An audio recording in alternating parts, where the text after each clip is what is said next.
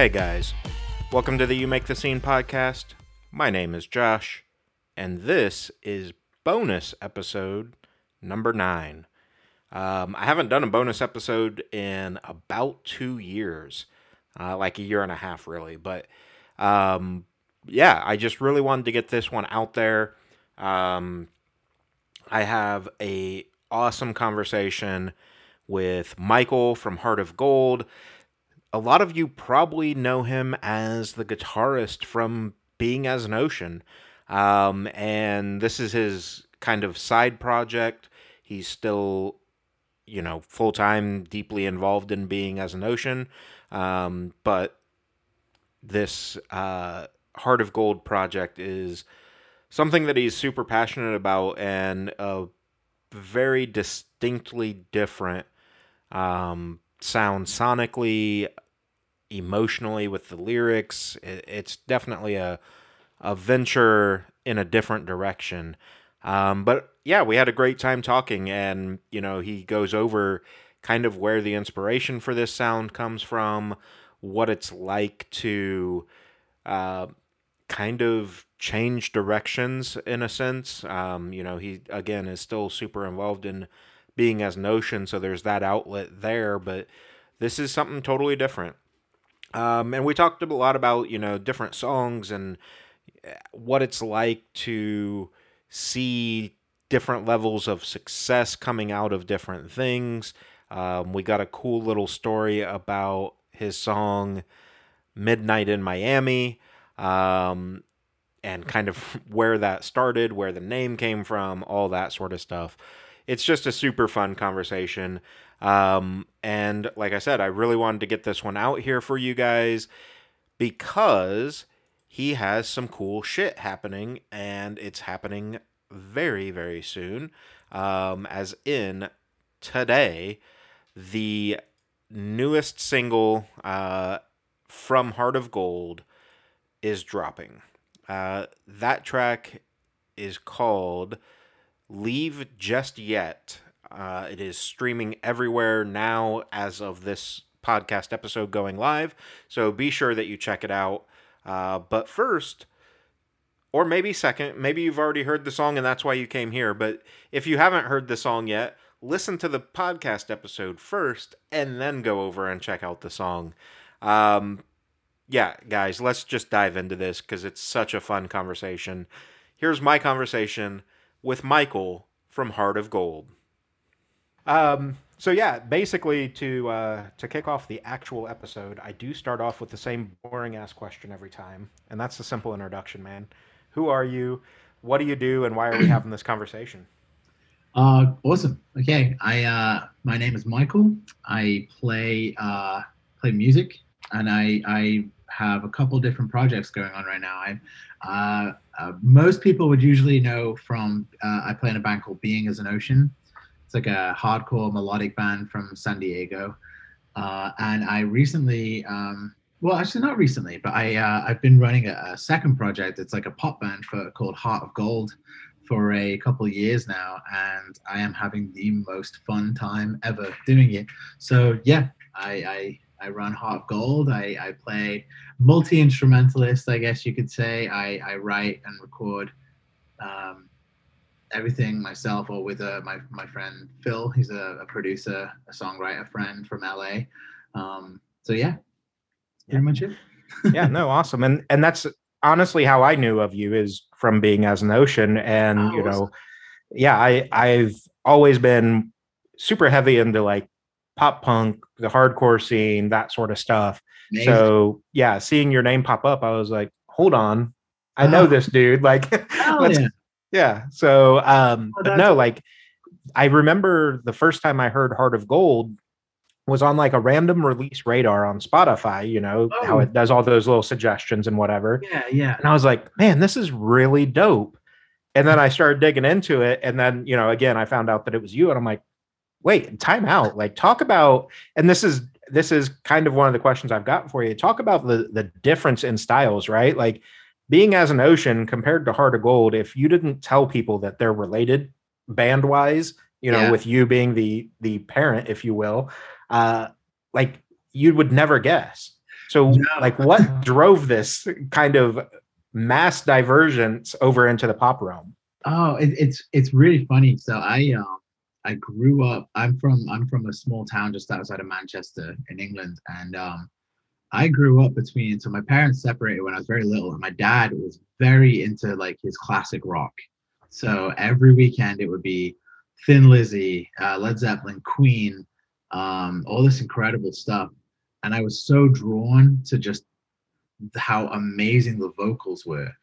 But then on the other hand, my mother she was big into her 90s pop and R&B. So I don't know if I don't know if they were a UK act or they were a big act. It was a three-piece called Eternal, and it was three or four amazing female vocalists, incredible female vocalists. And I was always drawn to how like the voice itself played an instrument and played a very, very key part in creating emotion. And you hear these chord progressions and you hear this stuff which um it like pulls on your heartstrings, but the voice doing something like that was just a whole other world to me. And I was like, oh my god, I'm in love with just vocal driven pop music.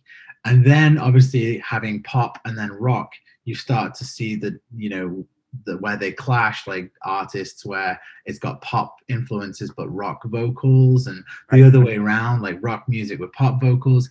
And that is something I've always since I can even barely remember.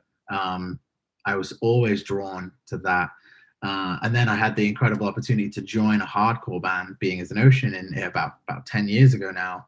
And I wanted to introduce. They had a couple songs with singing, but they never had a singer before I joined. Right. So I said, "Hey guys, I would love to introduce some singing into the band because I'm big into clean singing and like almost pop influenced vocals." And they graciously said, "Yeah, absolutely, let's do it." And so I've always had that real soft spot for anything which you could fall under the pop umbrella.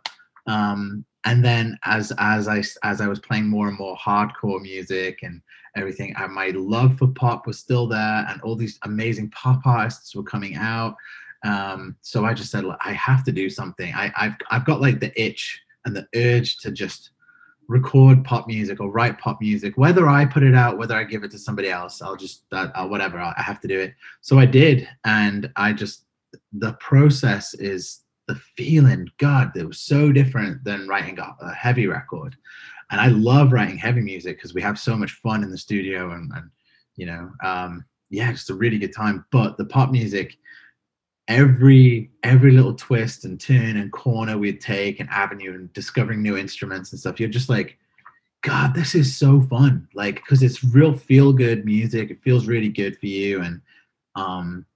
And to be able to create it yourself, and nobody else's, it doesn't exist anywhere else except in this world you have, and it feels incredible. So I was like, I have to focus on this. I have to do something with this music. So yeah, Heart of Gold is obviously very, very different to Being as an Ocean.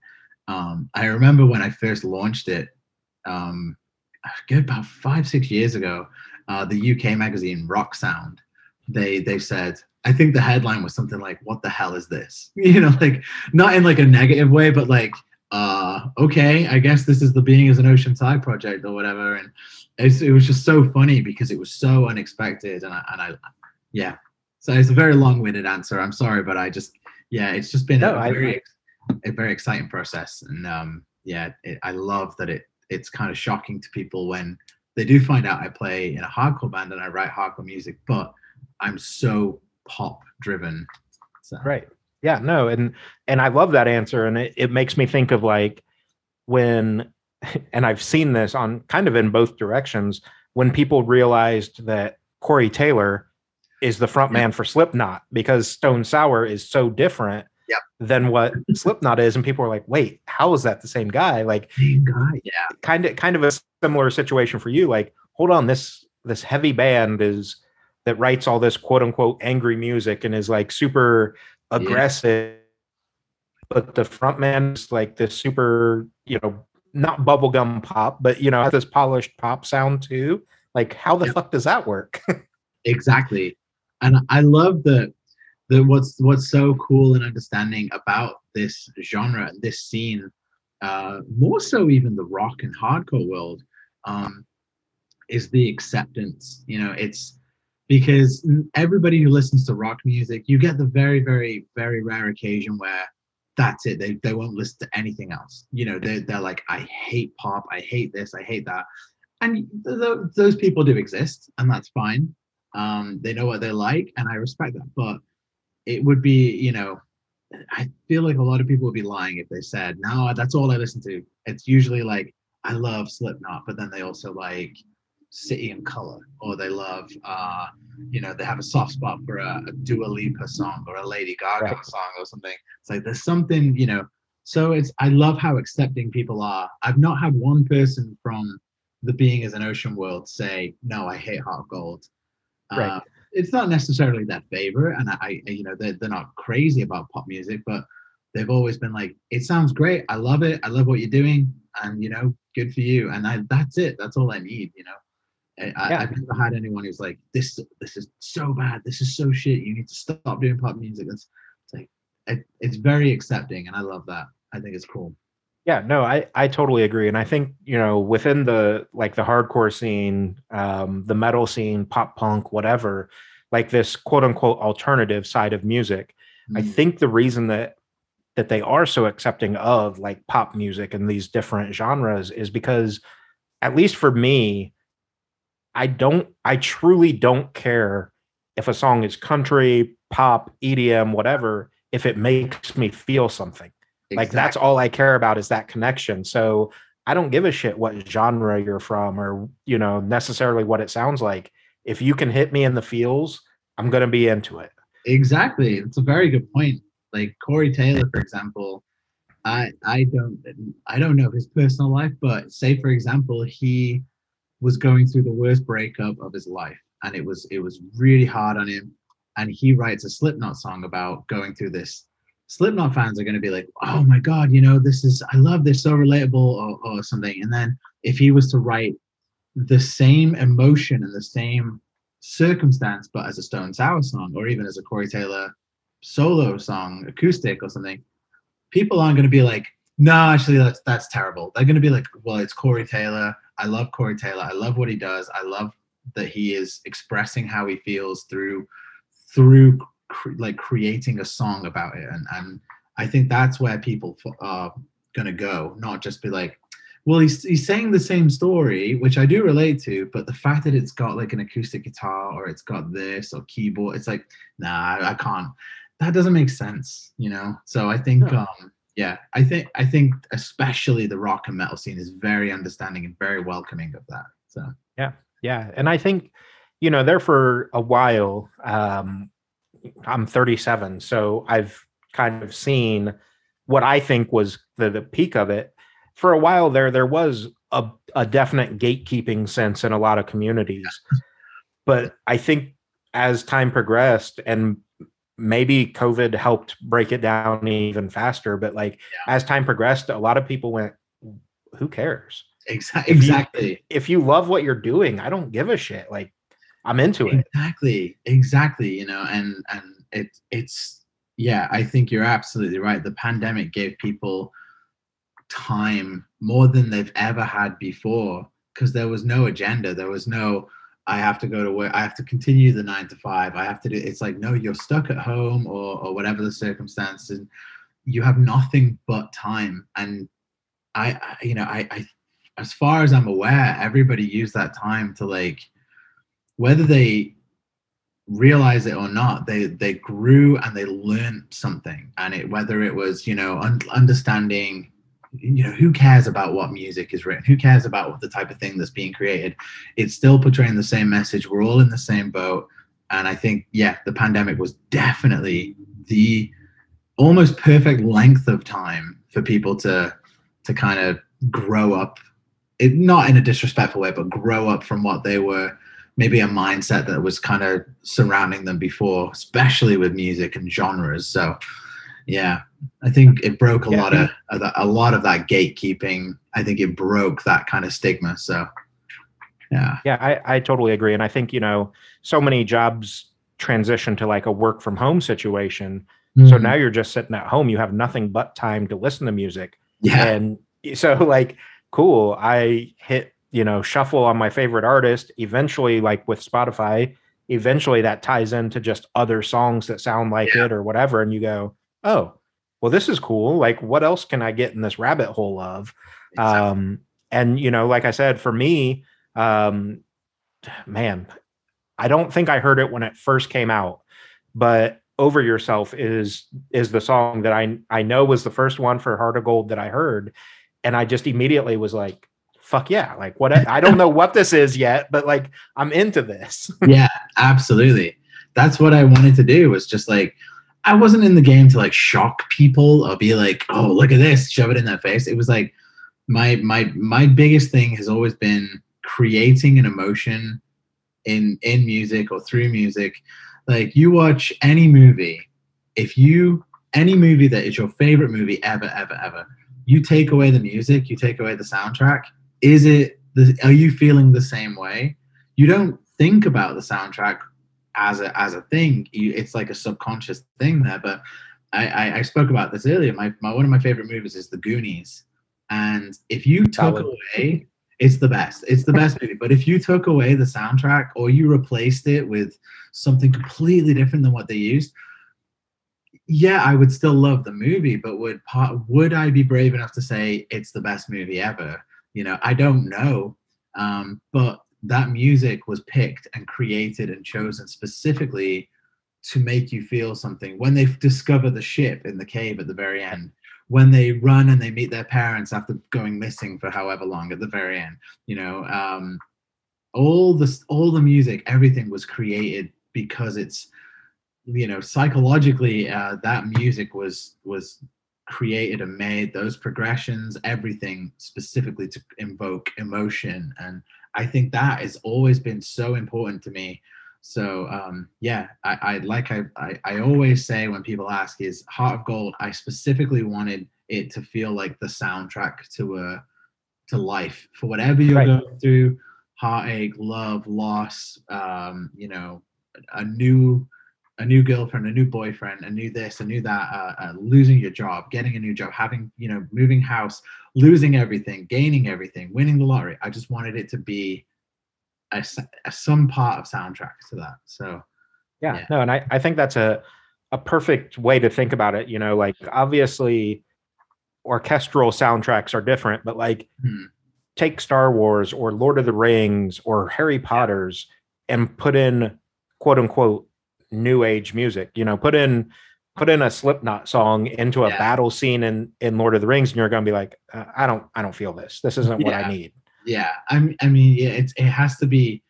It's not just a case of a guy clicking through a soundtrack, a list of music, and going, that'll do. It's like, oh, well, these chord progressions are there to do this. They pull on your heartstrings and they make you feel this way. And this is a moment in the movie where, the one of the main characters, the hero, dies, or somebody gets their heart broken or something. So those songs and those particular parts of pieces of music being so thought out, I think, is so incredible. But nobody thinks about it when they're watching the movie. But like Right. you said, replace it, take it out, put something else in, you're gonna notice, and you're not gonna feel the same way about what's happening. So Yeah. Yeah. yeah. And I think too, like, again, I've been doing music journalism for like 18 years, whatever it's been now. But even aside from that, like I've got such a connection to music, that I think there's obviously probably the vast majority of music fans are like this, where I associate songs just like what you're talking about with this being a soundtrack. Like I Mhm. associate songs with certain moments in my life. And so like it may be literally last night I was listening to Bayside again, Yeah. just out of the blue. And I'm like, man, I remember the first time I heard this song and just immediately went back to that place because there was such a connection to the music. Yes, exactly. But it's that's those songs are, you listen to songs from 10, 15, 20 years ago, and it takes you back 10, 15, 20 years. Imagine listening to something right now that came out right now, but it can also still take you back to those places. Right. But it's, the music wasn't there back when those things happened, but it's almost created that new sense of emotion for, say, I don't know, you experienced your first heartbreak in high school 20 years ago, and you remember listening to Taking Back Sunday at the time. But now it's like, imagine having a song that came out 2 weeks ago, but as soon as you hear it, as soon as the lyrics, the music, you're instantly taken back to that heartbreak in high school 20 years ago.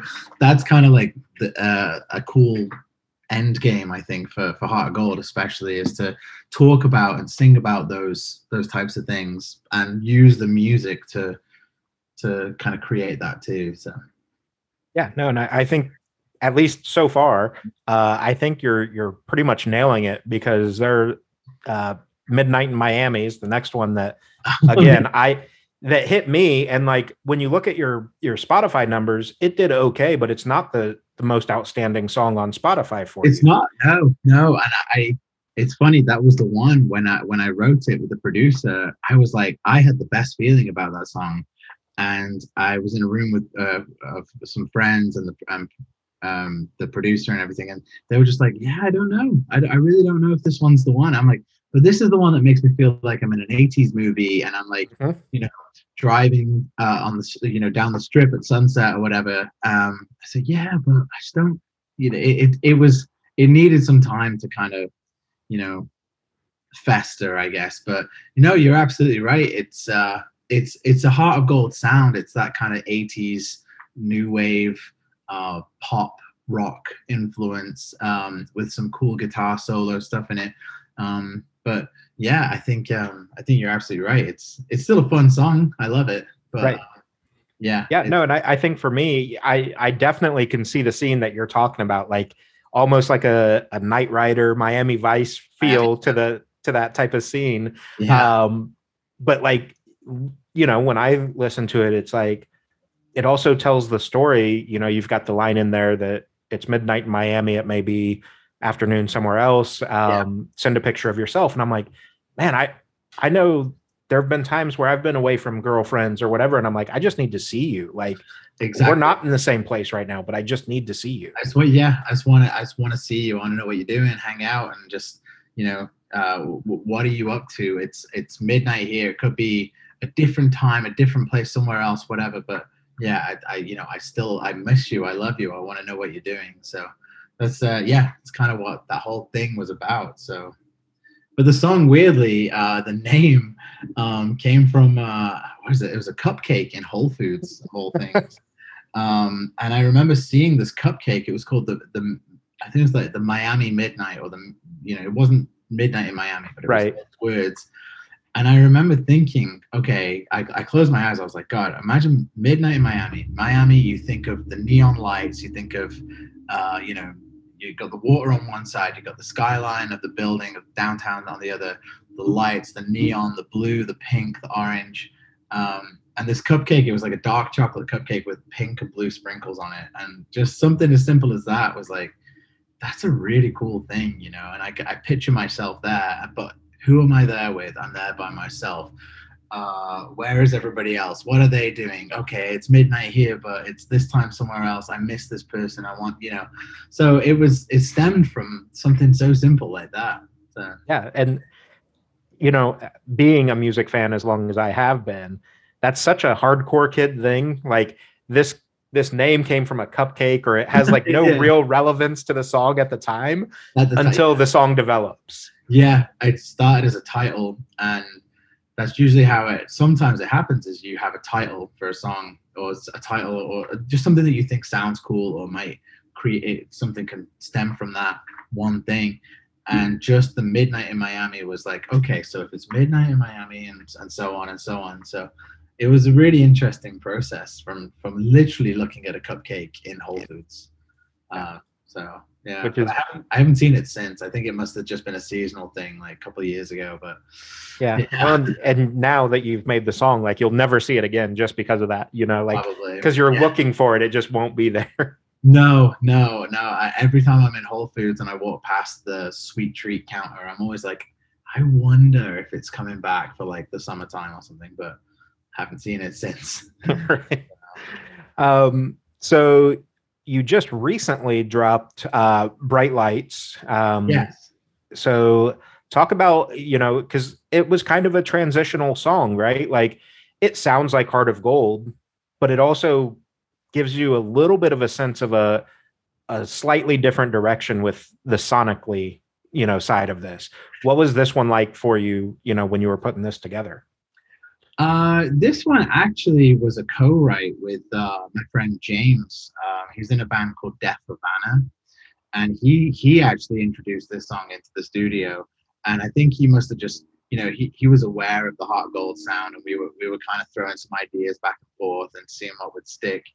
And so yeah, this one in particular was I absolutely could not take the full credit for it at all because yeah, it came from mostly from James.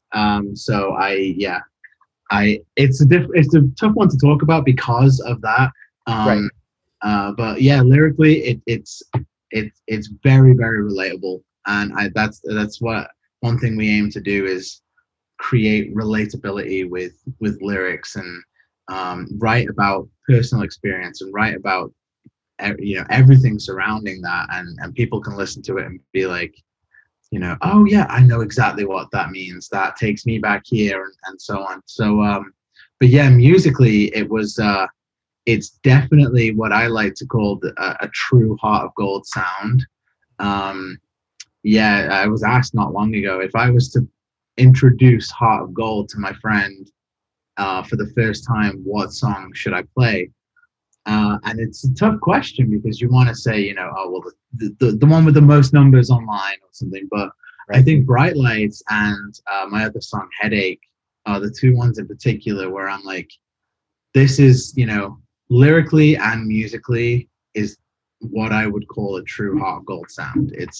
It takes every influence that I've ever thrown at the wall, and this is what's stuck. Like the 80s movie soundtrack and the real personal, heartfelt content lyrically. So yeah, yeah, it's a tough one to talk about just because of James. I would like to say it's his song. So yeah, no, and that totally makes sense to me as to why, for me, sonically, it sounded like I said, it's clearly a Heart of Gold song. Like yeah, that's apparent, but there was definitely an element that I'm like, but it's different. There's something else triggering it. Yeah. And that totally explains it to me that, well, because being a co-write and having a little bit of outside influence into it. Oh yeah. There's and a lot of artists I've spoken to have said, oh, I don't know if I could ever do a co-write because they like to have, full control of everything. It's like, but I feel like the best work you could ever do sometimes comes from having somebody else in the room with you,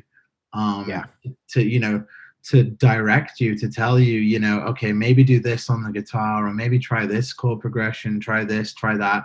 And it might not be something that you're super into to start with, but then you understand why they've thought that way, and you kind of start, really connecting with them when you write together and how their process is, and it starts to make sense. And then next thing you know, it's one of the best things that you could have done with that song.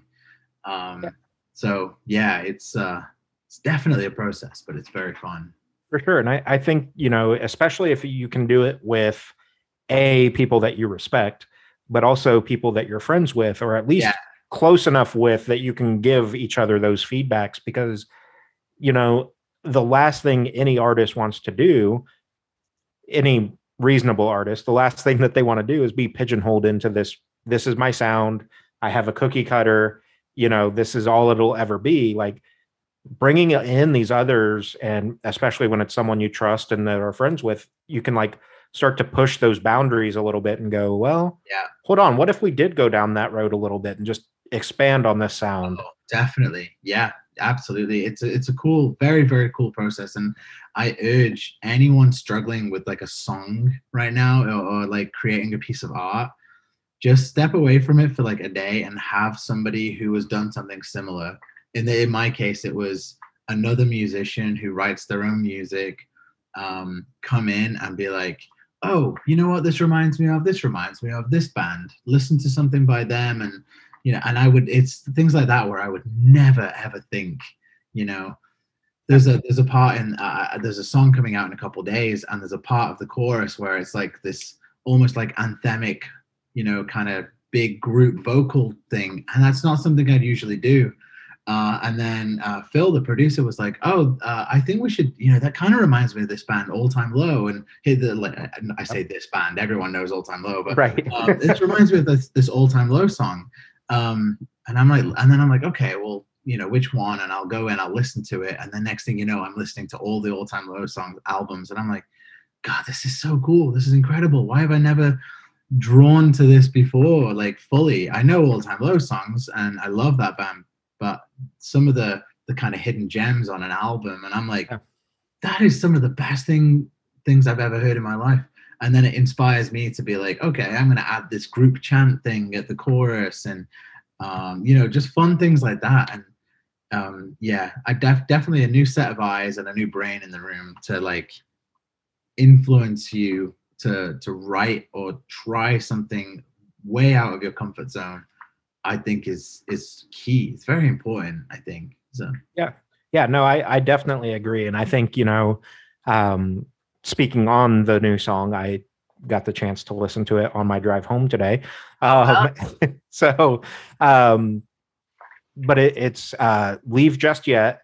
And I totally agree. Like, it wasn't something I was expecting. When you hear this chant kind of thing go on, it's like, oh, well, that was cool. Like, where'd that come from though? Like, what was that? Let's, take it back a second here. Yeah, absolutely. And again, it was not something I would ever do, but it worked so well in these songs that I was being introduced to for the first time. I was like, you know what? Like, why not? Why not throw it into one of mine? So, very cool. And it's coming up off of the new debut album.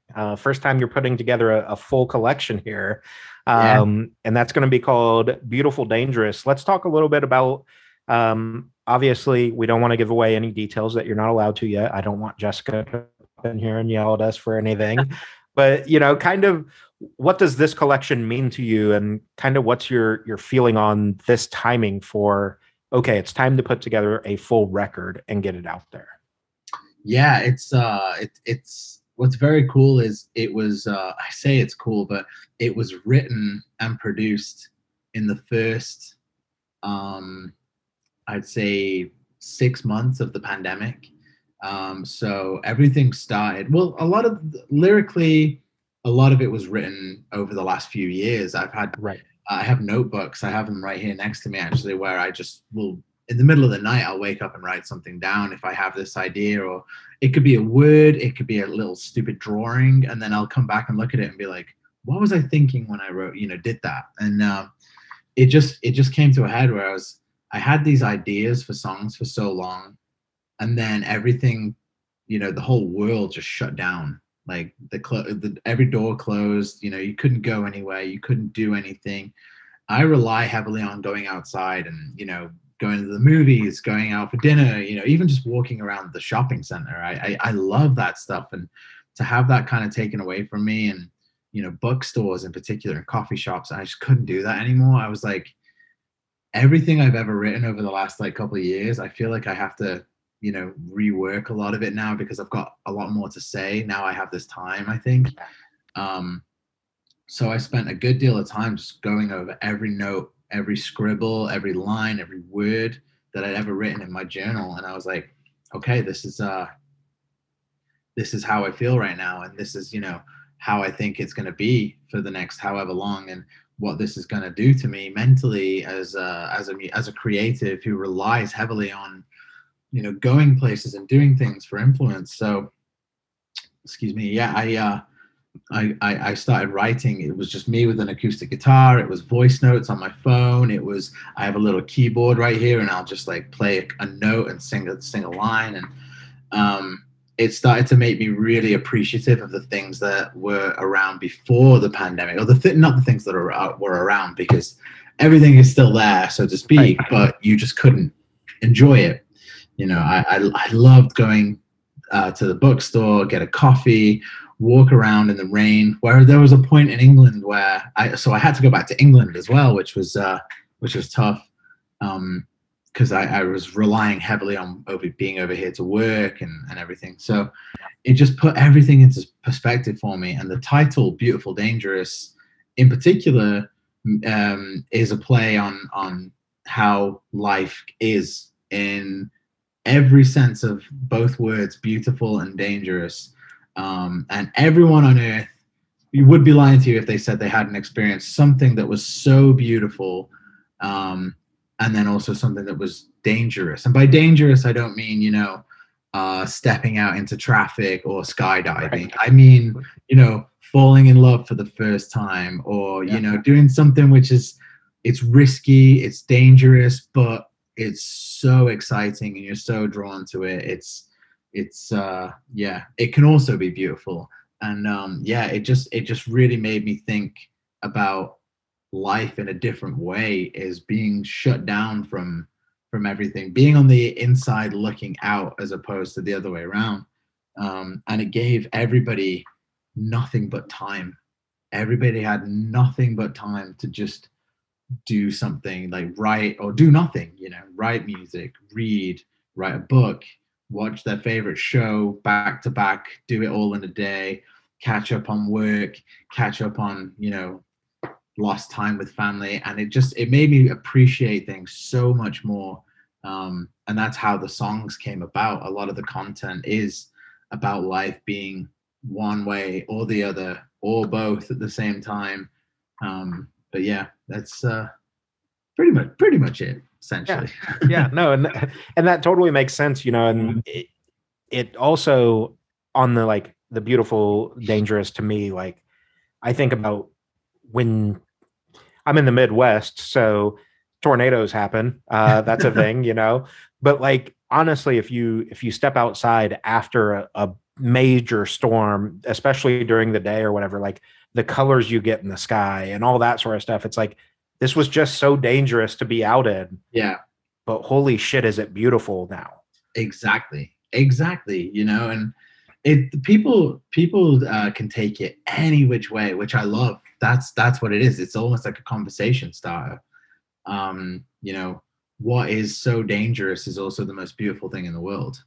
It's anything. It's like I said, it's falling in love for the first time. It's having your heart broken for the first time. It's trying your first cigarette when you're like 15 years old, or getting in trouble with the police for the first time. It's failing school. It's doing well in school. It's everything, man. It's getting engaged.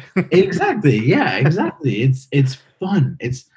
Although dare I say that's not dangerous. I mean, to some people it might be. It's a very beautiful thing. I get married in a month, actually. A month tomorrow we get married, and I'm awesome. so stoked, very excited. Yeah. Definitely not dangerous, but yeah. No, not in the sense of stepping in the track or anything like that. And I don't necessarily even mean like that, like fear of rejection entirely, because obviously if you've made it to that point, you're pretty sure that that's what's going to happen. But like the danger in, like, this is a new chapter in my life. Like, yeah, my whole story up until this moment has been me, and now it's us. Now we're moving forward. Yeah, and I think you're absolutely right. The way, like I said, dangerous is not an actual dangerous activity. It's stepping out into the unknown. It's getting married. It's buying your first place together. It's putting a payment down on your first house. It's all this crazy stuff, and it's exciting. It's thrilling. It's a little nervous, makes you a little, gives you a little butterflies in the stomach, but it's so exciting. It's so beautiful at the same time. It's fun, and I've always looked at life that way, as treat it as one or the other too, or both. There's no harm in that. Do things that scare you. Do things that you love. Do things that you hate, so you can say you've done them and you realize whether it's good or not.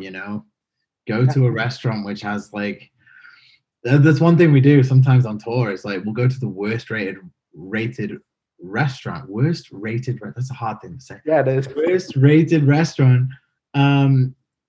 But it's it's just part of the fun. You're in a completely different part of the world. You'll never do it again. You'll never go to that place again, maybe. So just go do something so bizarre and crazy and just have fun. So yeah, no, and while you were talking about it, the like TV show that came to mind for Beautiful Dangerous is like old Crocodile Hunter with Steve Irwin. Like, oh yeah, he always talked about how beautiful these animals are, and they are, but like they're also so dangerous. And it was like he didn't care. Like, it was all about the beauty and the education and that's this absolutely new thing of life.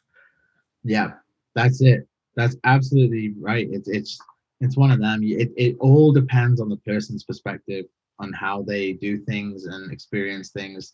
It's beautiful, it's dangerous, it's both, it's one or the other. It could be one way and never be the other way, or it could be, a correlation. So yeah, and like you said, it's so different for different people, right? Like, what you see as dangerous, maybe I don't, or yeah, what is, I mean, obviously from a romantic standpoint or a physical standpoint, what some people see as beautiful isn't the same thing to everybody else. absolutely. Yeah. But I think that's what kind of makes life so beautiful. You know what I mean? Like, Yes. the fact that there is all this variety and we can all enjoy different things and still be happy, like, that isn't that amazing in itself? Absolutely. That's all that matters. At the end of the day, it is all that matters. And I think that's just one way I personally have always just tried to look at things. And I encourage anybody listening to do a similar thing at least. So Yeah. So I want to touch on, you kind of already did earlier, but let's say we're going to pick 3 songs since you already gave away 2 of them. For anyone that's going to get into Heart of Gold, or at least give you a shot as Heart of Gold, what are the 3 songs that you're like, these are my showcase, this is what you have to see, and you'll know whether or not you're going to like me from here? Okay. I think, like previously said, Bright Lights is what I would like to call almost that true Heart of Gold sound. It's got the right taste of influence there from the everything I grew up listening to. Headache is, to me, one of the funnest songs I've ever written. I've never written anything with a swing beat before, and it's such a it's like swing music is dancing music. You're supposed to throw yourself around and have a great time, and that's what I've always just been so encouraged by with writing music. So Headache is the second one, and then I think an obvious choice would be Over Yourself, because it seems to be the one when people discover Heart of Gold for the first time. It's usually the one, it's sat at the top of Spotify or Apple Music or wherever, and it was the one I had a lot of fun writing as well. It's funny, I was listening to the voice note I had of the very, very first time I wrote Over Yourself, was about 2019, and it's just a voice note of me playing the guitar, and I'm just going ba da da da da da da da da, and then that became realize, and then it stemmed from that. And I always listen to that sometimes and think anything can come from the smallest idea, and I love that. Yeah. So yeah, I think those 3: Over Yourself, Bright Lights, and Headache. It's hard to pick though, it's right, because I'm proud of everything I've done. If I had just one opportunity to impress, or 3 opportunities to impress anybody, it would be those 3 tracks for sure. Yeah. And the reason I do 3 is it's 10 minutes, right? Like, exactly, you can give 10 minutes to check out a band. Here's 3 songs you need to look at. Absolutely. No, absolutely. Yeah. I think, it's down to everything. It's putting a live show together. It's like, you go to a bar or you go to a venue and you don't know who's playing, but you stick around to check out. You have to make a first impression. So you want to hit them with, the big song that, a lot of artists put their big songs at the end. But if it's like, for me in particular, because I've never played over here before, I'm playing a show soon, and I'm like, I've got to put the big song at the front because I want these I want everyone's attention from the get go. Right. So yeah, there's like a weird psychological thing with it, I think. So Yeah, and I think that's something that casual fans, as I put it, casual fans don't understand. I don't know that I wouldn't say they don't respect it, but like yeah, I don't think they fully understand what goes into setting up a set list because it's like, especially depending on are you the opener, are you the headliner, like that exactly. varies so much as well. So like if I'm opening, I want to put my catchiest stuff or something that I know is going to hit you in Yeah, those first two songs because I need to get you right now. If I'm the that's headliner, it's like, you already know I'm going to play them, so I can play all this other stuff and we can exactly. end on that. Yeah, exactly. And I've been in both situations where, with being as an ocean, we know what our biggest 3 or 4 songs are. So we'll kind of put one towards the beginning, but then we'll save the rest till the very end because we know, we if we can capture them with the rest of the set, then they're going to really enjoy the end of it. But Right. with Heart of Gold, it's like I actually read this weird thing. There's a psychology to it. It's the biggest song in a band's set list is actually the second song, not the first or the last. It's the second because the first one you've already determined what you're going to play to get their attention, Right. but the second song is where you need to actually keep their attention. So the Yeah. second song is like probably more important because it's like you finish the big song at the beginning and everyone's like, oh my god, this is great, and then you come in with another big song, or they're going to be like, oh well, now I've got to stay till the very end. Yeah. Whereas, if it's not a good second song, they're going to be like, all right, well, that first song was great, but I got somewhere to be. So, Right. so Right. you I'm going have to go to like, grab merch. I'm going to the yeah, bathroom, whatever. Like, exactly. So it's a funny psychological way of thinking about it. But yeah, the second song is almost key, I think, more, if not as important as the first and the last song. So, yeah. Um, so I haven't gotten to listen to the new album yet, but I'll hit Jessica up about that later. But for me, it was something I push really heavily, especially on this podcast or when I send music to a friend and I'm like, hey, you need to check out this band or whatever. Debut albums, I think, are even more paramount in this. How important to you is it that people listen to the album, at least to me it's the first two times, but front to back? Like, to me, there's a reason that the songs are set up the way that they're set up, like whether it's a concept album or not, there's a flow to it, so there's a story that's going to be there. So to me, the first two times you listen to it, it's front to back. The first time is kind of what you were just saying, like, okay, I'm kind of gathering where I think the high points are. yeah, And then the second time you can dig in and be like, what's he talking about? Like, yeah, what is this? How yeah. important do you feel like that is, especially with your debut coming out? Oh, I mean, the goal for any artist is to have the new fans and old fans, but listen to something you put out front to back and always just keep it on repeat, keep looping it. I wish the album as itself, the whole record. I don't want to say that it's like, a lot of artists do conceptual albums where it's a journey. It's Right. like, here's the start point. Track 2 is a tale from track 1, and it's a continued story, and it's a beginning, a middle, and end. It's not as deep as that in a way, but each song is its own story, I think. And I think if you listen through it one time and just like, don't you don't have to fully pay attention to it, because the first time anyone listens to anything, they're not going to focus on the lyrics straight away. They're more going to focus on whether it's a good song or not, and that's everything. That's the lyrics are probably could be one of the last things. It could be, this is catchy, this is great, that's a cool guitar part, that drum beat's great, this, that, whatever. So by all means, just give it a run through once. It's 45 minutes or so. It's nothing. It's make a pot of coffee, have a cup, and just put it on and enjoy it. And then if you want to do it straight away, great. If not, give it a couple hours, give it a day, come back and just really pay attention to like what's being said and why like certain songs sound the way they do, because every single song has been thought out. Every single song was like, you know, months in the making, you know, different sounds, different tones, all for a reason. Like we were talking about soundtracks, you know, Right. it's there for a reason. And I think people are gonna have favorite songs, and I hope they have favorite songs on there. But the people who I've played it to, I've played it to like a select small few, like a group of people. Almost all of them came back with a very different song that they said was their favorite.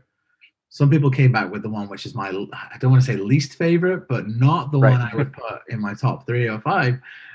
But to them, they were like, "This is probably the best thing you've ever written." I'm like, "Wow, that's like, I like it. I love that song, but it's definitely not where I thought it was going to be on the poll of songs." So yeah, just give it 2 or 3 full spins, but just give yourself a little bit more to it Right. the second and third time. First time, just put it on in the background if you want, and if you like it, your ears will perk up, and you'll be like, "Okay, I'm gonna come back to track 6 or track 7 or whatever." And so yeah, I think give it 2-3 times. Yeah, and that's the beauty of like my day job is an office job. So I've got like my AirPods in and all that all day. There you go. And I'm Yeah. the same way. Like it's just background noise most of the time. But Yeah. like you said, I'll be listening to Release Radar or whatever.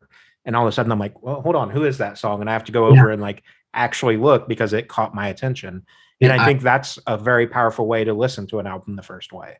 Absolutely. I did exactly the same thing. I put Release Radar, or new hits, new pop hits, or Right. I'll find an artist that I do like and I am, like devoted to listening to, and I'll put, Spotify does a thing called artist radio, where Mhm. they make a radio station for you based on what they think your interest would be. Usually it's like pretty on the mark. Sometimes it doesn't really land. Yeah. But it happened to me a couple of days ago. I was like, I think I was driving back from LA, and this song came on, and I was like, wait, hang on a minute. This is like really good. Why have I never heard this before?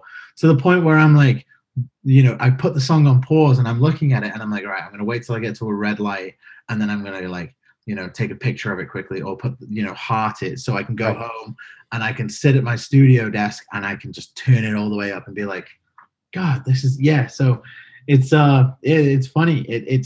Music does start off as background noise. Essentially, that's how songs get discovered. Bands, you go to watch your favorite band play at a club, the support band. You could leave with the support band being your favorite band ever, because you went there, and it's almost going to be, it's background noise while you wait for your favorite artist to come on. And I think that's the beautiful thing about music, is it can just do that to you. So yeah, for sure. And that's, I'm glad you brought that up about like going to a show as well, because I am such a stickler about, and maybe it's because I'm a music journalist and a concert photographer and all that, but like I've got friends that are like, oh, we're going to go see this show.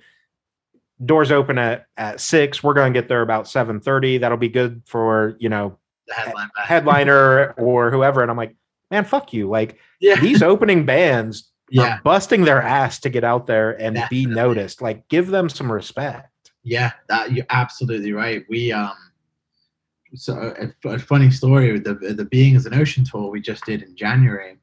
A couple days into the tour, the second band unfortunately had to drop off due to an injury. So a lot of the venues that were coming up were like, oh, we'll just push the door time. And we were like, actually, no, if you leave the doors at 6 p.m., but then instead of having the first band come on at 6:30, leave it that extra 30, 45 minutes, because then more people will come in and see the first band, which is what we want. Because that, like you said, the first band, they're like, they were picked to go on that tour for a reason, usually by the headline band, because they're an amazing band. They have an incredible live show, incredible crowd presence. So what you want for them is for there to be a crowd to play in front of. So yeah, I think, like you said, man, just always encourage people, if you're going to go to a show, please go to the whole thing, because you could come away thinking, wow, okay, I don't even need to see the headliner right now. That I was just blown away by that. I mean, that probably will never happen, but I it's don't know, nice man. to Like, think. especially like in pop punk hardcore shows, the smaller clubs, whatever. You think about it, the cost of a ticket, maybe $30, give or take, depending on your area. Yeah, It's easy to get $30 worth of your money back out of those first two bands. exactly. And I know I've been to several as a journalist and even just as a fan where I'm like, okay, I've never heard of the opener, but obviously I get there early. And then I'm like, oh shit, like that was That's great. cool. Like I'm gonna, Yeah, put them on my Spotify or whatever so that I can check out more. dude, And yeah. I've found some awesome bands through that. That's how it works. That's like I said, they get picked for a reason. They have a team of people really working hard for them to get those tours because everyone in the team thinks they'll be the best fit for it, and they think it'll be a great response from the headliners crowd. Right. So yeah, you're absolutely right. That's the best way to do it. Just Yeah. always show up. So Yeah. So on kind of that topic, as we, start to wrap up here, for Heart of Gold, who are some bands that are like dream tour setup for you, whether you're opening or headlining? oh man, I think a big obvious one would be somebody like the 1975, Yeah. because I think they did a very, very smart thing about 7, 8 years ago. Is they kind of pushed that boundary of, we can release music that sounds like it's from a completely different era, a completely different decade, and it starts to pique interest, and it starts to, you will see a million artists come out the woodwork who have already been doing that sound for so long, but they've almost been afraid to put that music out or it hasn't gained the right attention. So for a band like the 1975 who just blew up, I think really did wonders for people who make that kind of, you call it bedroom pop, because a lot of Right. it is bedroom pop, or that kind of, you make it in your bedroom and you have that freedom to just push boundaries with it. So a dream tour obviously would be the 1975, but there's a million artists that I've discovered because of that who I think would be just such a dream to tour with. Japanese House is a great one. A band called Wet. I don't know if you heard of them. Wet, Yeah. Yeah. amazing band. The most beautiful voice I've ever heard. She's incredible. Churches. Goodness, I was supposed to do this tour, but God, the pandemic shut it down. With Grayscale, the Yeah. pop punk band from Philly, amazing band, incredible new record as well, and it would have been such a great tour, but yeah, unfortunately, the pandemic just decided to cancel it. So, yeah, there's a million great Yeah. artists. Yeah, it'd be a hard choice. I could give a list as long as my arm Right. of anyone, and it's what's funny is I love the, like we were saying about how welcoming and how, adaptable the genre is.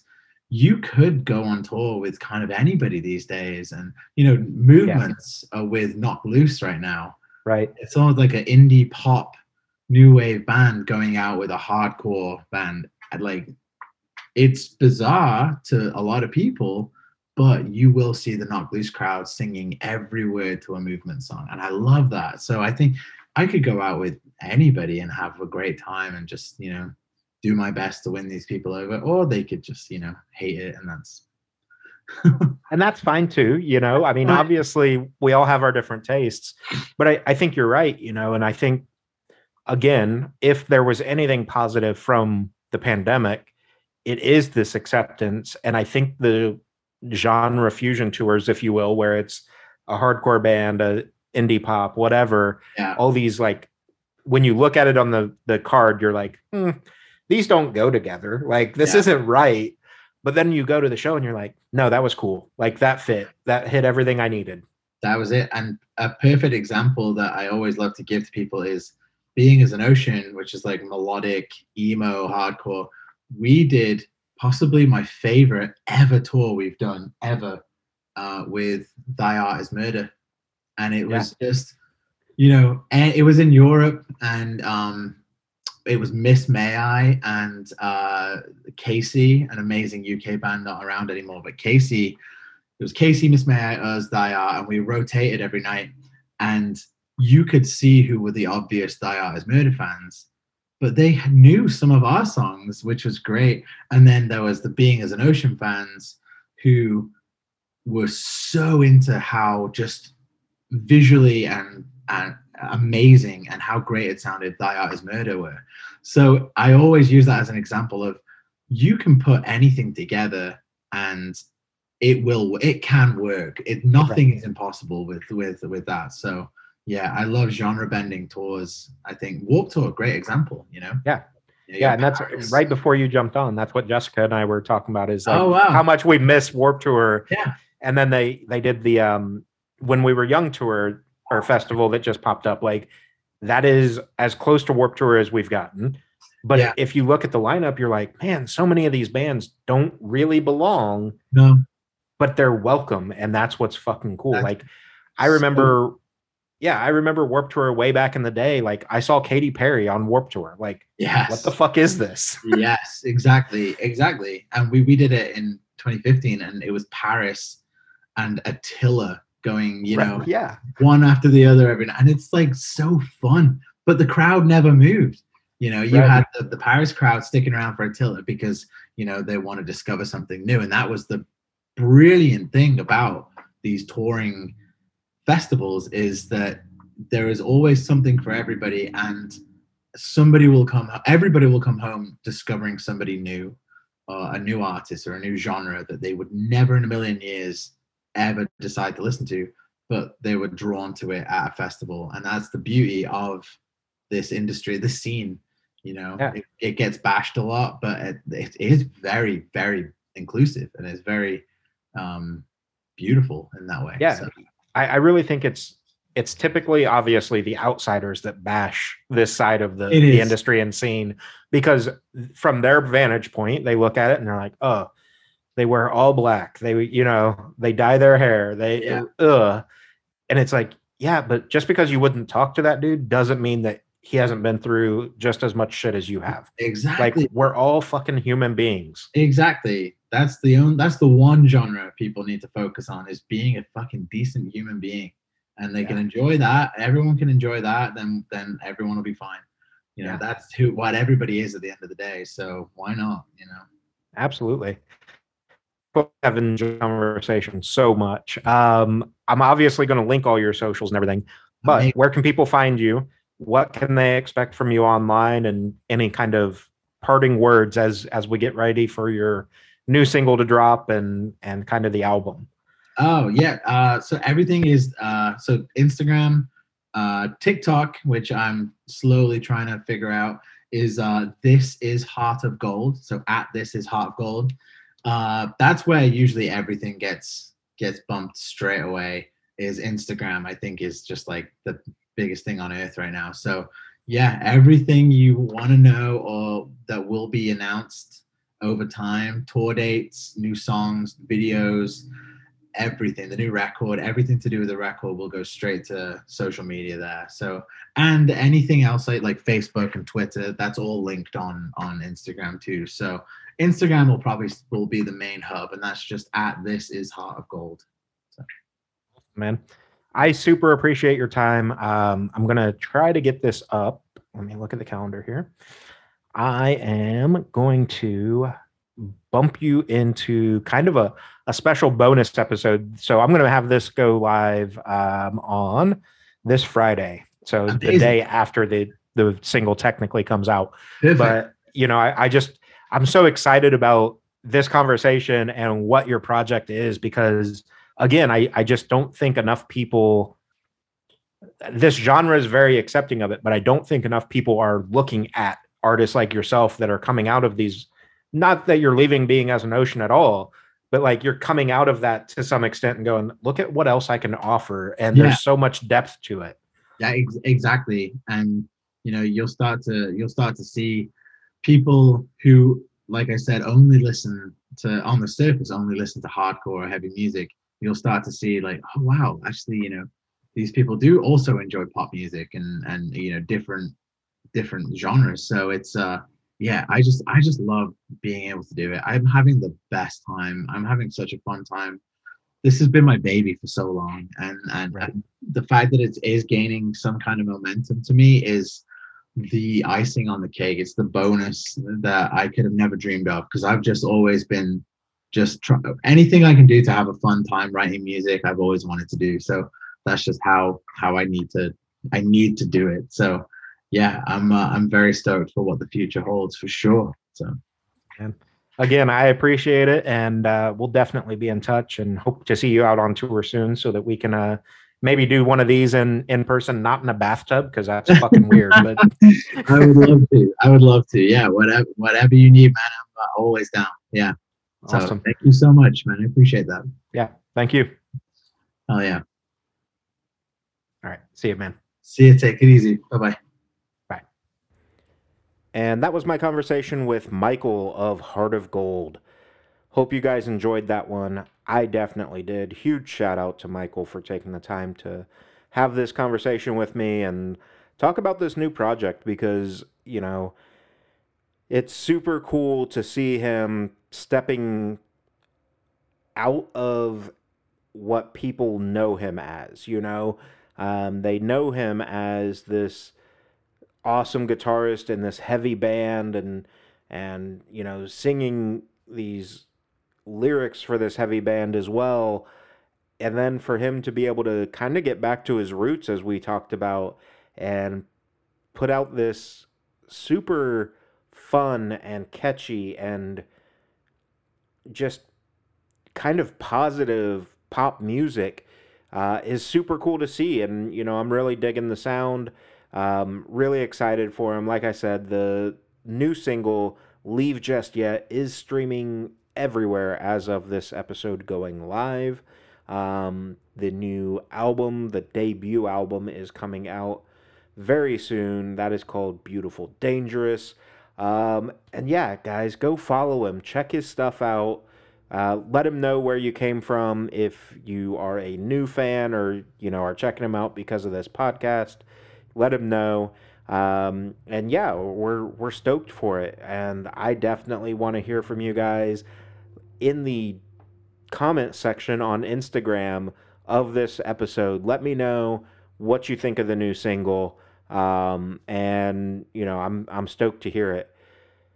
That's everything I've got for you guys on this episode. Again, I have kind of cut back on doing bonus episodes, but I was so excited about this one and had such a great time talking with Michael that I just really wanted to get it out in front of you guys as quickly as possible. So thank you for everything that you do. We do have some super cool shit happening soon. I will throw that out there as well.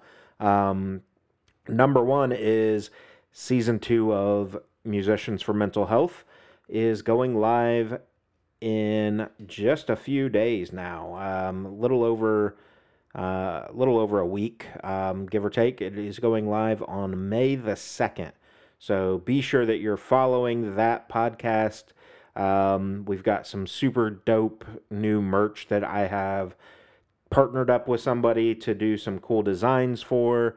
We're going through the process of getting the revisions and everything now so that we can have this just super fun idea that I think you guys are going to enjoy. So, as always, I appreciate everything, guys.